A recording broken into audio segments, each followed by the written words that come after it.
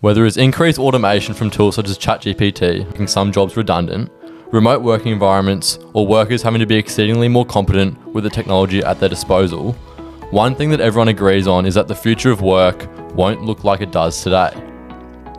Now, 16 episodes in, on today's podcast, Charlie and I thought it was a time to reflect on some of the brilliant messages and wisdom imparted on us by our guests.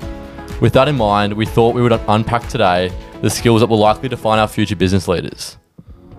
Today, we have comprised 5 key traits for our future leaders from the lessons learnt throughout our podcast with the likes of Australia Post CEO Paul Graham, Ord Minute CEO and Broncos Chairman Carl Morris, Serena Russo CEO Kathleen Newcomb, and many, many more.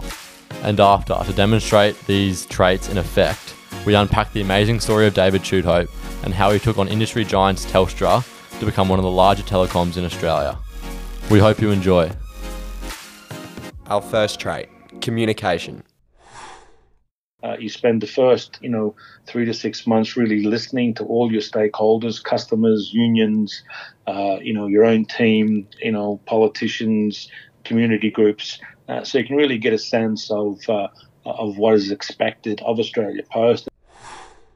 I think this idea of communication being very much a two-way street is probably one that I personally have sort of had to learn over time, and that I don't always need to be the one speaking, and that sometimes, like the loudest person in the room isn't always the best communicator because they're often the one that never listens. I don't know. Well, the biggest thing that everyone always says is if you're talking, you're not usually learning. Yeah. So it's like you got to sometimes be the listener. And I think that, especially obviously because we're so young, I know for myself, I don't maybe have that much to add all the time, but through being able to effectively communicate and ask good questions, you can gain so much out of any sort of interaction. And I think that's what we've learnt probably so far through the pod, which has been pretty lucky, to have these conversations, and all we've had to do is just, come up with smart questions to ask these people, and we just gain so much out of it. It's unreal. And you speak about the questions. Sometimes I reckon our best pods that we've ever had are the ones where we'll hardly say anything. And exactly. Yeah. And we always sit there and go it doesn't have to be us saying things to the audience because, as you say, we are young and we're looking to learn from these people and sort of along the way, hoping our audience is gaining from these people as well. But in doing that, we are sort of trying to learn to ask the right questions. And then I think good communicators are able to empathise with the person they're communicating with to understand sort of their position in the conversation, and that they by doing that, they get more out of that person because that person's willing to be open with them. So I don't know. I think that's probably the biggest learnings I took away from our clip with Andrew, but also, to be honest, with all our guests, because they're all great communicators and they've all made us feel very comfortable, even though it is, trust me, quite daunting getting these executives and business leaders in a room and going as two young people quizzing them on their thing, but they make us feel very much welcome. So exactly, and you translate that to when you're working, wherever you're working, it might feel daunting going and asking, your boss, whoever it may be, a question about, why do we do this or how does this work? But at the end of the day, they probably appreciate you asking it. And, that is such an important, communication skill to learn. And then I guess, what else they talk about is being able to communicate your idea effectively and stuff like that. And that happens over time. No one's going to learn that, in a day. Yeah. But as we'll talk about later with David Chudhope, he was obviously a very good communicator of his idea as well. And something that he talks about a lot is having to learn the art of sales. And that involved him having to learn to communicate a lot better than what perhaps he maybe thought he could, prior to that realization. So it's very interesting and definitely a skill that's needed, for future business leaders, I guess. Yeah. The next skill that came up a lot in our discussions with some of Australia's premier business leaders is the need for an ability to collaborate and draw from others, not just people, but also the technology you have around you.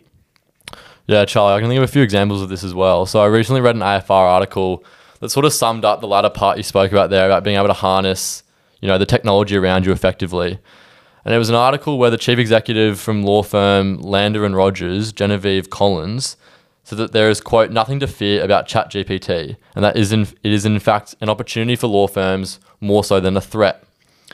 And this really struck me, you know, being someone studying law, the idea that ChatGPT could now do many basic legal functions and is likely learning more as we speak, seemed like a direct threat to a potential career in that area. But the same way internet search engines were being touted as the death of legal work and other sort of work when they first came out and when they were first founded, it's actually more important to embrace these tools early, as it simply makes you much more efficient with your job.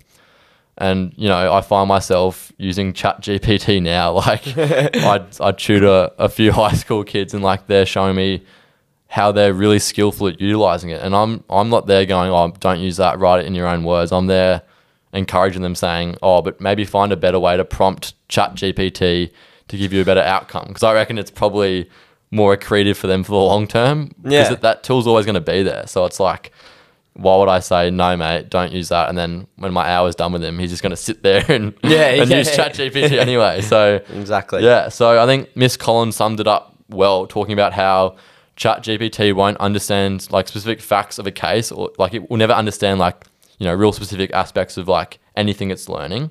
It'll always be limited in that way. But, you know, it can always identify really important, you know, key overarching things that can really help us get to like an answer to a problem like much quicker, which I think's great, and definitely something that, you know, people our age, Charlie, like probably need to learn. Oh, for sure, mate. And I think, like, to be honest, using technology, like when we go back to throughout history, what technology's been introduced for, it's like for improving efficiencies and making stuff quicker, meaning that we can channel our energies in places where it's more embedded, better required. So like, I'm sort of going, like, as much as I'm personally someone who I'm not great with like digital technology as we often come. Understatement.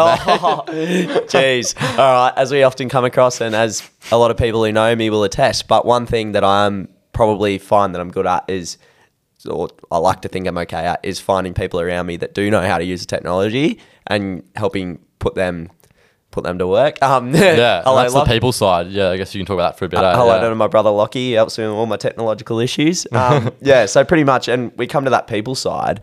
Technology's always going to need people. You're always going to need people to manage the idea and the objectives of using the technology to achieve an outcome. And that's ultimately, like, I think John Buchanan was really good in his podcast with us. He spoke about how engaging people who have the skills when potentially he, like as a coach, obviously he's not out there implementing the game plan, but he's trying to get people on board to implement that game plan. I think we really need to look at technology in a similar way at times, particularly as technology becomes more and more adept to what we are doing as humans. So the artificial intelligence aspect of technology, I get pretty scared when at home I'll be like talking with mum, and then I don't know if anyone's got Alexa. If any other listeners have Alexa, that Amazon thing on your soundbar, and every now and then she'll go, the weather is blah, blah, blah. And I'm like, what? I was just talking about what temperature it is today. And every now and then, like, I'll be really scared by it, but I'm quickly learning that it's not something I can suppress, and that it is something I'm going to have to embrace. But I think it's also just taking people, and it's through that linking back to communication, what we spoke about with Andrew, it's taking people on that journey with us and making sure that all stakeholders feel empowered when using it, because otherwise you can really alienate people who are scared of that technology. So I don't know, really interesting part of the discussion I found, and I think that AFR article speaks to a lot of really good points. And then I guess the first part we talked about with collaboration, and you touched on it a bit earlier briefly as well, is like being able to tap those around you to like for help. And I think that John Buchanan spoke to that perfectly when he was telling us about, you know, how he was able to harness the relationships he had with some of the key members of the playing group, and how this enabled him to get a gauge on what he needed to focus on in his coaching. And like, just to recap, like, John was very open to us, telling us he wasn't a fantastic cricketer. Like, he only played a handful of games for Queensland. Still better than most of us. Yeah. But, you know, compared to the people he was coaching. I mean, come on, mate. You were lucky to play a few games for Grammar, let alone Queensland. So he was, you know, wasn't a fantastic cricketer, but, you know, had the likes of Ricky Ponting, Adam Gilchrist around him, and recognised that, and I guess swallowed a bit of his pride and going to them for help, basically. Yeah. And that's a massive part of collaboration. We got to use those around you. Yeah. And then, he then told us later on the podcast, and we'll put a clip in here. When I started with Queensland back in that 94, there was no such thing as computer technology at that stage. So, and I wasn't a computer expert at all, but I just did believe that beyond our ordinary sort of conversations and team meetings where individuals might make comment, we could make that far better and more precise if we could actually present it in a way that enabled people to see things either by way of analysis of the opposition or by way of feedback back to the person. So, so John talks there about how he was able to implement a heavily stats-based approach, which was sort of rare for the time, where he was using what was at the time, quite advanced spreadsheets and programs to like model, I guess, the way the team was made up, their performances. Far different to the way you think about your classic sporting coach. Yeah, exactly, just get the team up and about. Like John was very much sort of like, he was thinking... It's a very almost mathematical approach, really. Analytical and thinking, exactly. Okay, how can I harness all these massive developments? Because at the time, like, internet technology, whole heap of developments had come in society, and he's gone, well, why aren't we applying this as much in sport? And So he was, he literally sums this point up about collaboration, using the technology he had at his disposal, and then also the people around him. So I think that was something really cool that we learnt throughout, and something that's, again, definitely so important for, young professionals to be able to learn to collaborate well, to excel in their career. Yeah, for sure. So the next skill that we identified as being pretty important to learn is the willingness to listen and take feedback on board. Yeah. Not everything, everyone's going to like, and there's some things that come in, and, there was one recently which I thought I didn't particularly like, but some of our clients really, really liked it. And then I had to go back and have a second look, because some of them are pretty smart people. So I went back and had a second look. Which is always the smartest thing you can do with those sorts of things. You always go back and have a second look. Yeah, so pretty much like in that discussion we had with Carl, his point about taking a second look is one that really resonated with me personally, because to take a second look, it often involves acknowledging that sometimes like you're not always right. So I know Will and I have a few discussions where I'm rarely wrong, but like at times it's very hard to, swallow your pride. And we spoke about it earlier with John in terms of swallowing his pride and recognizing that he's not going to have all the answers. This is very much like very similar point. But I suppose this goes more to in your analysis, understanding that, your analysis might have been right, but there still could be a better perspective that yields a better outcome for you or your company. And so I think when Carl was referencing it, he was talking often about investment opportunities, and it's a big thing in investment, and this concept of investor bias. And I suppose like in my own company, in my own investing, and I'll probably definitely have preconceived ideas, and preconceived ideas based off my experiences in life, and that led you to companies like BWX, mate. Yeah, exactly right. That are down 80%. Yeah, exactly. So it shows what I know. Anyway, so coming back to that and moving on from me being slightly wrong on one, I guess there's so many reasons that we need to just stop and listen and hear what other people have to say, because chances are, like, particularly if you surround yourself with the right people, I think Will and I are learning that they're not saying it out of a bad place. It's coming from their own perspective. And I think that's a key thing, this whole understanding of perspective, and having that within companies, having various perspectives, because if you're all singing from the same songbook, like, how are you going to challenge each other when there's like, when you're looking to improve, or if you're looking to analyze a certain scenario, if we're all saying, yes, this is great. Like, you got to create an environment where feedback's welcome, hey? Yeah, and that's a big one. It's got to be welcome. So I don't know, like, how would you... I don't welcome your feedback. No, clearly. Yeah, no, it's so important. And something, you learn to do well, I think. And you only got to improve in that sort of environment, because otherwise, you're just not being told when you're wrong and how to improve. So, yeah, exactly. No, exactly. And I think, like, we're talking about various perspectives here and how sometimes it's good to even just have perspectives from completely outside source. So like MinRes, a pretty noted stock on the Australian Stock Exchange, just recently made Justin Langer, just recently appointed him to their board. And like you go, what the hell is Justin Langer doing on an ASX listed company board? But like he's probably got some really valuable perspectives from his time in teams and I think when we were speaking with Jack about it, we spoke to him a little bit, and he sort of said, probably going to, from his understanding of it, it was going to be in like the people and culture sort of side of things and driving the organisation, understanding what makes people tick, that sort of thing. Yeah. And I think that's probably just an interesting perspective to have, because chances are, and I don't know any of the executives at MinRes, but chances are they mightn't be as well versed in that as Justin is, but by having his perspective, they get a better outcome and listening to it. And because they probably are quite well versed in some aspects of people management, but he might have a better way of doing something that they haven't previously thought of. And that's, I don't know, I think probably without listening and being willing to say, hey, what we're doing now could be improved, is like, that can often hold back a lot of companies. And it's held me back before in stuff I've done where I've been adamant that I'm right, and I just haven't been willing to go back and take a second look, as Carl told us to, at what we're doing. I think that happened in one of our uni group assignments. Oh, did it?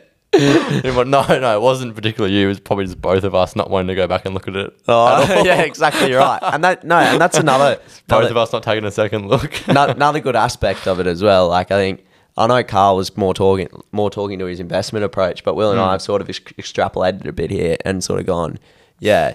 You just always gotta. Sometimes it's good to just sit back and take that little bit of extra time, and I think that's one of the big takeaways we've had, and is just another thing that we can add to our list of things that we're gradually learning and we'll fail to implement, I'm sure, many times over, and then hopefully get it right at some point. But yeah. The next skill we want to move on to is probably my favorite one, to be honest, and it's having a startup mentality no matter where you work. So like that's the idea that you want to. Every time you go to work, you want to try and improve your whole firm, not just yourself. And I suppose, like, that in essence is going to make you a valued employee, because, like, if you're thinking, and most of these things come back to empathizing with the greater good of everyone rather than just yourself. And in doing that, you normally get a good return for yourself, because if everyone's being prosperous and you get your share in that, that's going to be great. So I think it's a really interesting point you make about startup mentality. Can you speak, I suppose? I know, Will, because like when you first brought it up with me, I like hadn't thought about it this way, but can you speak, like when you think of startup mentality, like what are you looking for in your thought processes? Like are you always well, I think, it's the same. When you're young, I guess a lot of people have a million business ideas and like they're out there, they're trying drop shipping, they're trying whatever. And it's like all these people have these great ideas and they're thinking very entrepreneurially. And then when they go to their 9 to 5 job, whatever, for whatever reason, they switch that off. I feel like, I don't know, but like, I know that probably I do it as well. But that's probably the time when you probably should be switching it on, because you're already in you're in a workplace where there's structures around you where if you did have a good idea, it could potentially be easy for it to take off. And like, you'd obviously be rewarded by that, within your firm. And I think, we've heard from pretty much every person on the podcast that we've had on that the number one thing they promote is an ability for everyone in the firm, to have their job as CEO or key executives. Customers. And the third thing is, and it's not for everybody, but if you have an aspiration to progress your career, and indeed if you have an aspiration to have my job at Australia Post, then, we want to make sure that we provide a pathway and environment that allows you to do that. And I think, the one that, is most memorable to me is when we had Carl Morris on, and he was saying how he's always looking for people to, move the needle. And he gave this really good example of how he did it when he was young. There's two things I sort of, look at is changing, is moving the needle, I suppose. When you're a senior executive, how you're moving the needle of the firm. A lot of people, and, good luck to them, very comfortable to come to work every day and they're just, happy with what they're doing and, that's all they want to do. But, there's other people within the firm, especially the senior people, are here to move the needle. They're here to grow and to encourage our own people, to make the business, better every day. And yeah, so I found that very interesting from Carl, like, you know, how he stressed that anyone in the firm, no matter what their level of seniority, and like, you know, when he was, you know, quote unquote moving the needle, he was literally like, you know, he was probably like an intern, I think he was. Yeah, real junior. Yeah, real junior. But he just found a little way that ensured that the firm or the brokerage place received the cash, you know, a day earlier, which is, you know, it meant quite a lot to them, right? And it was a small thing, but yeah, he spoke to that as like how that's an example of how you can, you know, move the needle no matter what level in your firm you are. You can always find little ways to be in like an entrepreneur, for example. Yeah. And you speak like, it doesn't have to be. I think the key thing here is you're not going to change something overnight. Like and it can often be internal. Like it can be something about your own day-to-day work. And I think it's also very important, as much as we say this, like it's important to be entrepreneurial, it's also important to understand your role. Perform your functions of your role and understand how you can perform better within your role. But because as part of any startup, everyone knows that people have to be willing to get down and do the dirty work, and pretty boring jobs at times. And so particularly as a junior and a young person, I think that's something like I've certainly learned in some of the jobs I've done. There's some stuff that's pretty like it will be a grind, but you sort of know that doing that is almost rewarding in a way, because you know that you're playing your role. And if you become really good at doing that simple job, like Carl, he was really good, really, really good at doing that simple job, and he thought of a way to make it better. I think if every employee can think that sort of way, like, and not everyone, because I shouldn't say everyone, because not everyone wants to move the needle. Some people are just going to be great at doing their one role, and they don't need to ever create anything new, because they will just be the most efficient and the best in the industry at doing that. And that is equally as important, if not more important, than being able to move the needle. Yeah. But I guess what we're saying is we think there's often a lot of good ideas amongst people where they're scared of voicing it. And what's the worst thing that can happen? Like, you voice an idea, you go to someone and they say, look, mate, we've thought of this before, or look, good idea, we love that you're thinking about it, but there's this XYZ reason why it can't happen. Yeah. And like, the more times that happens to you, the better, because chances are you've had a good conversation with someone about it. Yeah, exactly. You go refine it. Like, the literal worst case is that you've learnt something. Like, you know,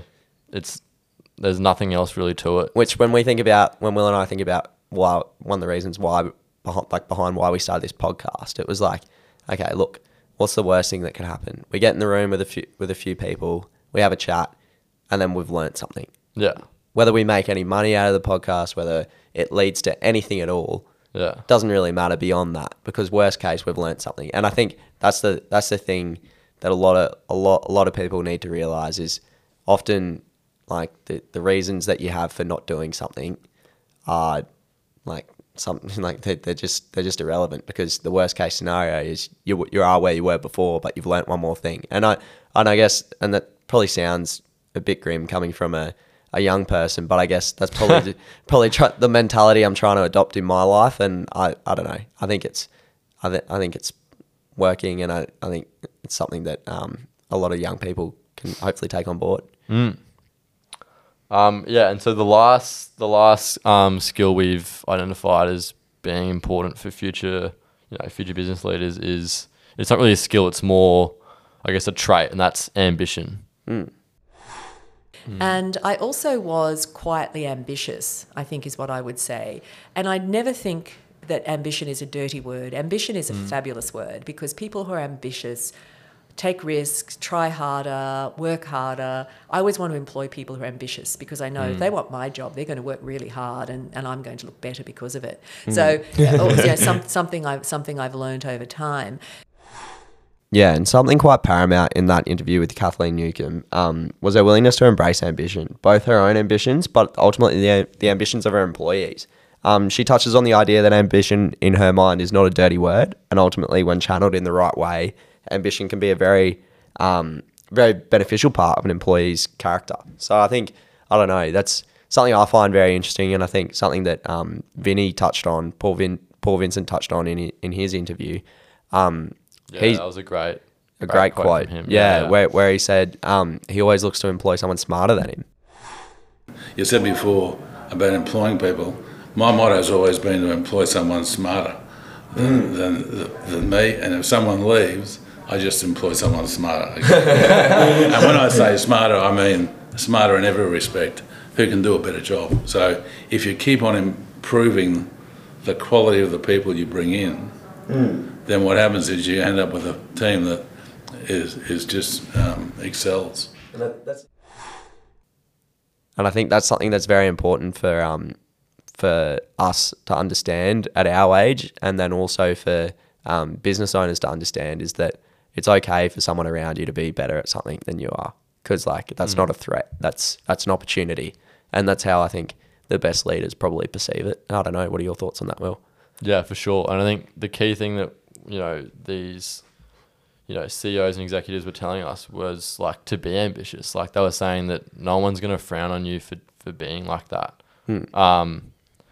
So yeah, I think the key thing there is that our young business leaders are gonna be ambitious, and and you shouldn't be frowned upon to be that way. Yeah, I think that's because as Kathleen said, it's often looked at as like a dirty word, or like there's often portrayals of it where like you're perhaps comes off as a bit arrogant sometimes, but when you hear from people like Kathleen how much they value ambition, it's really it's interesting to hear, because to be honest, I probably wouldn't have thought that way prior to hearing that. I would have thought to just have my head down at work and just do my little bits and pieces, which you definitely still need. Definitely still need to do. And I think it's ultimately the ambitious people that are, sorry to cut you off, but like the ambitious people that are well respected are the ones that, like, we think of Paul Graham and his willingness to do the dirty work that ultimately has earned him the respect of his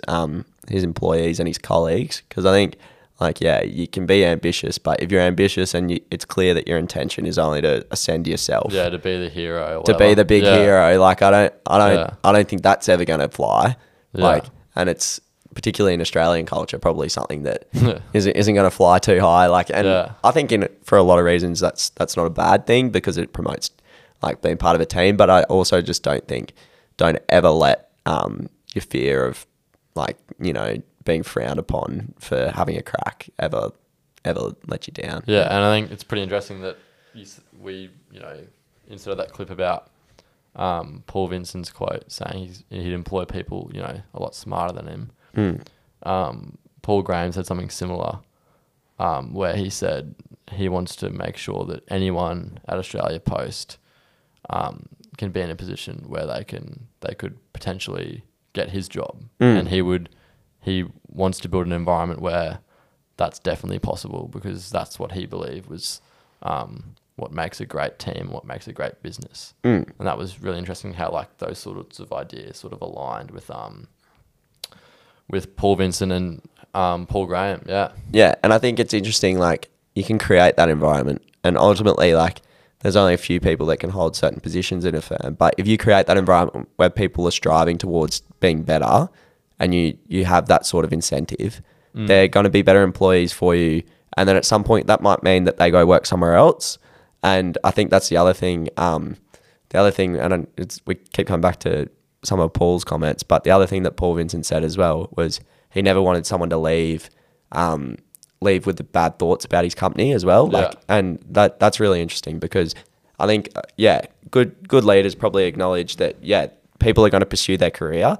And I think one thing that I've very much learnt from all our leaders is that they don't frown upon people pursuing career goals, because ultimately, you do also have to understand like that people want to progress themselves. And then I think, it's just such a tough balancing act, isn't it? But all these lessons all stem back to the fact that if you're nice to each other, you work hard, and you're willing to make the firm a better place, I think that's going to be some of the key characteristics that define our future leaders. Yeah, for sure.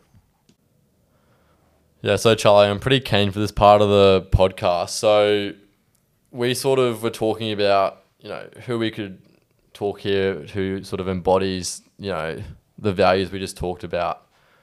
And I think someone that we thought was pretty cool, and that's created a pretty, amazing business, is David Chudhope, CEO and founder of Macquarie Telecom. And so I'm just going to outline his story quickly, and then we're just going to talk about him, and how he's such a great example of this. So David quit his banking job at 25 to found a startup to take on an absolute behemoth in Telstra.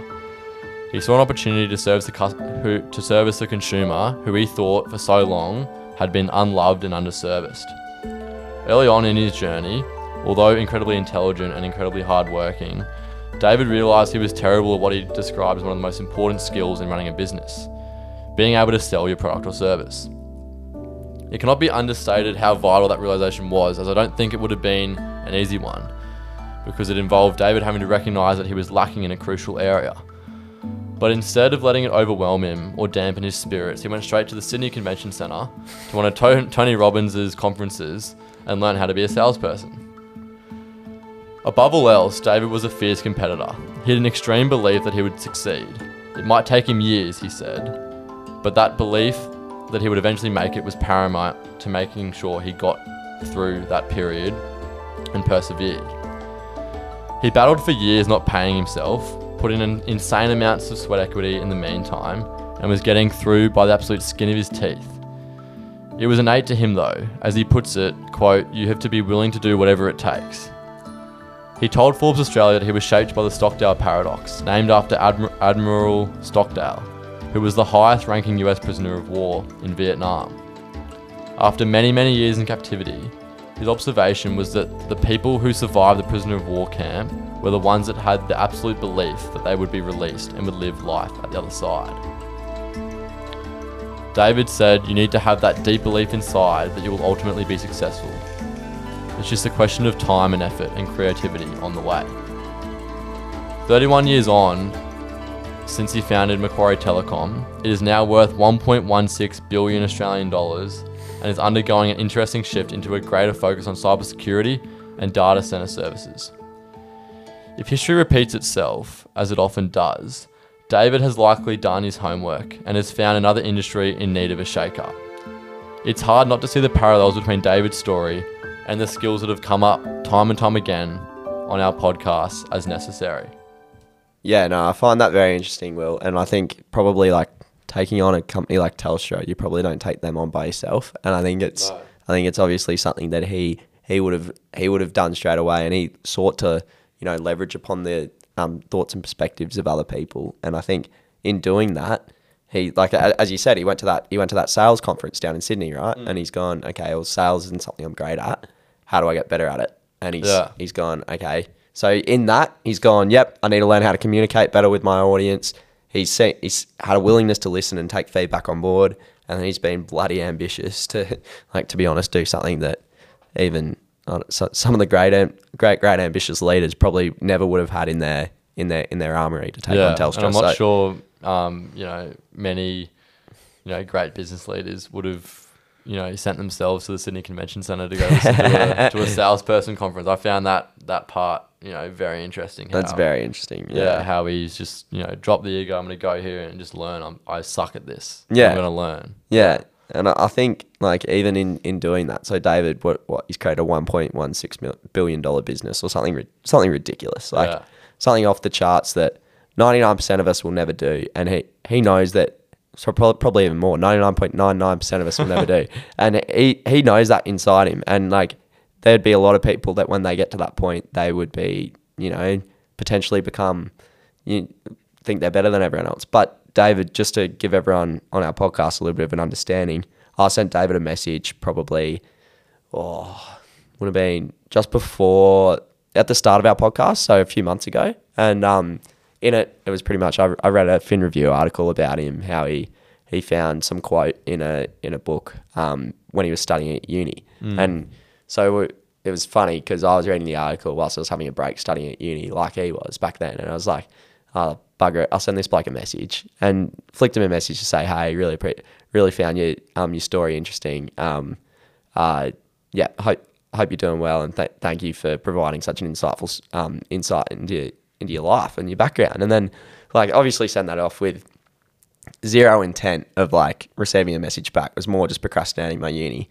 And then wake up the next morning and I've got this text from a guy called David Tudhope, and I've gone, holy. And so, yeah, I've been scammed. Yeah, exactly. thought, yeah, exactly right. And I found that pretty incredible, and probably talks a lot to the guy's character that he's willing to do something like that. And I think it comes back to his understanding of ambition and his willingness to go, okay, there's someone who's clearly like trying to have a bit of a crack with their business, trying to learn more stuff.